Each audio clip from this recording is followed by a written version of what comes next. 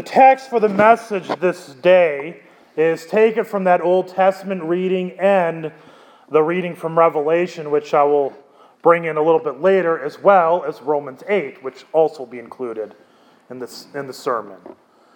Grace, peace, and mercy to you from God our Father and our Lord and Savior, Jesus Christ. Amen. Today is the end of a long and arduous journey you have all been on. A very long time, all the way back to September, when it began with but what seemed like a routine visit, began a long trip and journey of surgeries, many moments when you thought that Ron was going to pass, many hard and difficult moments, many hours spent in the Vera Hospital. Probably know those waiting rooms by heart, every little chair at this point. Lots of Sioux Falls food, probably unhealthy. And it began, and lots of prayers being lifted up. And it seemed like for a period, he began to get stronger. He was for a time in the nursing home in Spirit Lake. He got to go home before Thanksgiving. And you're able to celebrate that together, not in a hospital, in a nursing home, but at home. You got to celebrate Christmas together at home. But it was not long before things ended up going bad again. It wasn't long before, as it was a few weeks ago, he fell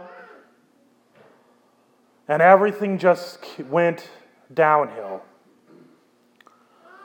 I remember over a week ago, this past Thursday, at LWML and getting rushed up there, and I had ready to go through the end of life right. And by the time I got there, things were up on the upswing. And they're talking about a surgery on Monday. And then I come back on Tuesday and he's not talking completely well. And then about 30 hours later, I call in that very service I was planning 1 week earlier. I went through with you, the family, in that hospital. So many prayers have been lifted for Ron in the past 5 months. Prayers from family members, prayers from friends, prayers that we've had at this altar every week, prayers that have been lifted by other members of the congregation, prayers lifted up by myself. And as I kind of preached on this past week, this past Sunday, the question sometimes comes, God, were you listening? Were you hearing our prayers? We might be tempted to wonder, were we praying right? Maybe we weren't praying enough. Maybe we needed a couple more. And see, that's where it comes into the hard reality. That God's will is very often not our will. God's plans are not our plans. Because I don't know about you, but whenever bad things happen, I don't call God up and say, okay, Tuesday sounds like a great day to get into that car accident. Or whatever it might be. As one pastor used to like to say, if you ever want to make God laugh, tell him your plans. Because the thing is God's plans are different, but they're always better. Romans chapter 8 says this: "What then shall we say to these things? If God is for us, who can be against us? He who did not spare his own son, but gave him up for us all, how will he not also with him graciously give us all things? Think about that. We come to God in prayer. We come to him and hope that he'll say yes to what we're asking for. But like any good parent, he doesn't always give us what we need, what we want. He gives us what we need. He gives what is best. If he who was not willing to spare his own son, who allowed his son to suffer that kind of a death, to have nails driven into his hands and to his feet, for you, he did not spare him, but by that he was given life. We were given life. On Thursday morning, I read the reading of the Passion from the Gospel of Matthew. The reason why that's included in the end of life liturgy is because that is the reason why we knew that when Ron would close his eyes on this earth for the very last time, he would open his eyes in eternity. We know that the blood that was shed by Christ, the blood of the Lamb, made white the robe, made cleansed all of us, made us righteous. That's why we begin with the placing of the funeral pall. That's why I wear this white robe, as a reminder of the things to come. And the pall is to remind you of the things that are for Ron. That he is wearing a robe of white, surrounding the Lamb of God, surrounded by the great company of heaven, a robe that he received in baptism. As the Apostle Paul said, do you not know that all of you who have been baptized into Christ have put on Christ? In baptism, you are clothed with Jesus. Ron was clothed with Jesus. Eternal life begins at baptism. It was a guarantee that when he closed his eyes in Sioux Falls, he would open his eyes in the heavenly home. It was guaranteed every time that he would come and partake of the Lord's, when he would partake of the Lord's Supper. And in the last few months, I was able to give that to him a few times. He received a foretaste of that feast. Every single one of us, when we partake of the Lord's Supper, we are receiving a foretaste of the feast that is to come. The feast that is to come in eternity. There's a reason why right before that in our liturgy we say, therefore the angels and archangels and all the company of heaven, we laud and magnify your glorious name, evermore praising you and singing, holy, holy, holy. The reason is because when we come to the Lord's Supper, we are united to Christ and we are united to the church, triumphant. As I say at many funerals, when somebody passes and you miss them, where do you go when you miss somebody? You go to the place where they are at.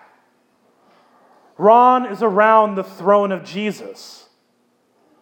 Where do you go to be around the throne of Jesus? To the Lord's Supper, to this table. As it says in Hebrews, you have come to Mount Zion, to the innumerable and feastal gathering, and to the assembly of the firstborn made perfect, to the righteous who are in heaven, which includes Ron. And eventually says to the sprinkled blood, which speaks louder than the blood of Abel. There's few years ago, there was a movie/musical, and actually the musical is quite old, and the book it's based off is even older. It's called Les Miserables. And you don't have to be familiar with the movie or the musical, but I kind of slightly reworded this. For the most part, it's intact, but I think it's very, very appropriate for this day. So instead of it being the character Fantine, I wrote it as if it's God, the angels of the Lord, coming, that will one day come for all of us who believe in Christ. He says, they say, "Come with me." And perhaps, actually, as I go through this, perhaps you may want to close your eyes. I don't know if you want, not to go to sleep, but to just hear the words and imagine this image. Come with me, where illness will never bind you. All your grief at last behind you. Lord in heaven, look down on him in mercy. Take my hand. I'll lead you to his kingdom. Know his love, for his love is everlasting. Do you hear the people sing, lost in the valley of the night? It is the music of a people who are climbing to the light. For the wretched of the earth, there is a flame that never dies. Even the darkest night will end, and the sun will arise. And now you begin to hear the angels and archangels and all the company of heaven, which includes Ron, which includes Ron's parents, which includes anyone that has ever died in the faith. They will live again in freedom in the garden of the Lord. They will walk behind the plowshare. They will put away the sword. The chain will be broken, and all men will have their reward. Will you join in our crusade? Who will be strong and stand with me? Somewhere beyond the barricade, is there a world you long to see? Do you hear the people sing?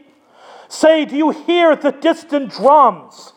It is the future that they bring when tomorrow comes. Will you join in our crusade? Who will be strong and stand with me? Somewhere beyond the barricade, is there a world you long to see? Do you hear the people sing? Do you hear the distant drums? It is the future that they bring when tomorrow comes. The tomorrow that they sing of, and this is the writer of the Les Miserables, was a very devout Christian. The vision is of what you heard in Isaiah. On this mountain, the Lord of hosts will make for all peoples a feast of rich food, a feast of well-aged wine, a rich food full of marrow, of aged wine well refined. Where can you come to receive rich wine but at the Lord's table? A foretaste of this place. And he will swallow up on this mountain the covering that is cast over all peoples, the veil that is spread over all nations. He will swallow up death forever. And the Lord God will wipe away tears from all faces. And Revelation, after this I looked, and behold, a great multitude that no one could number, from every nation, from all tribes and peoples and languages, standing before the throne and before the Lamb, clothed in white robes, with palm branches in their hands, and crying out with a loud voice, "Salvation belongs to our God who sits on the throne and to the Lamb." And all the angels were standing around the throne and around the elders and the four living creatures. And they fell on their faces before the throne and worshiped God, saying, "Amen. Blessing and glory and wisdom and thanksgiving and honor and power and might be to our God forever and ever. Amen." Then one of the elders addressed me, saying, "Who are these in white robes, and from where have they come?" I said to him, "Sir, you know." And he said to me, These are the ones coming out of the great tribulation. They have washed their robes and made them white in the blood of the Lamb. Raise your hand if you've never had a bad day in your entire life. If anyone who raised their hand, they're lying or they have really positive attitude. This life is the tribulation. Everybody looks forward to some great event in the future world when the tribulation is going to come. The tribulation is every day of our life. So who are the ones coming out of the great tribulation? It is Ron. It is everyone who's ever died in the faith. Therefore, he and all of them are before the throne of God and serve him day and night in his temple. And he who sits on the throne will shelter them with his presence. They shall hunger no more, neither thirst any more. The sun shall not strike them, nor any scorching heat. For the Lamb in the midst of the throne will be their shepherd, and he will guide them to springs of living water, and God will wipe away every tear from their eyes. We don't know why God answers the way he does, but we do know that his ideas, his ways are far better than what we have. You worry that Ron, I know there's the discussion about Ron going to a nursing home, and there was an answer of no way, Jose. And guess what? God said the same thing. I have a better room. He got better than the best five-star resort. And think about it. In the last several months, one of the things that always amazed me as I visited was how much of the family was there every time. How many children, grandchildren. That doesn't happen all the time. I know I've been to different cases where no family is seen for weeks. How strong he is the head of the family. It's amazing that even in his sickness, he was growing you all closer together.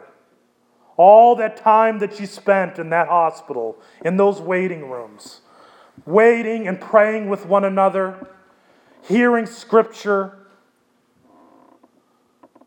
You were made stronger as a family. And God had a plan for him, a plan for eternity.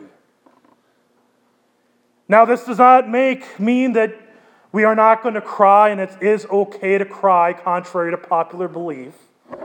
We all have this idea of got to be strong for whoever. I remember being told that when my grandfather died. But remember this, Jesus wept. It's okay to cry. Contrary to popular belief, it's not manly to cry because the only true man was Jesus and he cried. So none of you are more manly than Jesus. So if you don't cry, you're not as manly as you think you are. So you should cry. Death is a tragedy. But there should also be a mixture of tears of joy. Because this isn't forever. This body that we are going to bury into the ground, it's going to rise up. Not like a zombie, but rise up strong and mighty and powerful. Stronger than he ever was in this life. And given the fact that he worked a very physical job, that's probably saying something. He's going to be stronger and mightier. The toes that were lost, they're going to be back. He's not going to have to worry about having doctors and nurses constantly working on him. He's not going to have to worry about appointments. He's not going to have to worry about any of the illnesses or ailments that he had to struggle with, and neither will any of you, because of the grace of Jesus poured out by the cross. This isn't a forever goodbye. This is just a goodbye for now, because he will rise up. And right now, if you ever miss him, come to the Lord's table. Receive the body and blood of Christ. And there you are united to him. It's a wonderful comfort. Take comfort in God's promises. He heard your prayers, but he gave something so much better than any of us could imagine. In Jesus' name, amen. The grace, peace, and mercy of our Lord and Savior Jesus Christ keep you in the one true faith to life everlasting. Amen.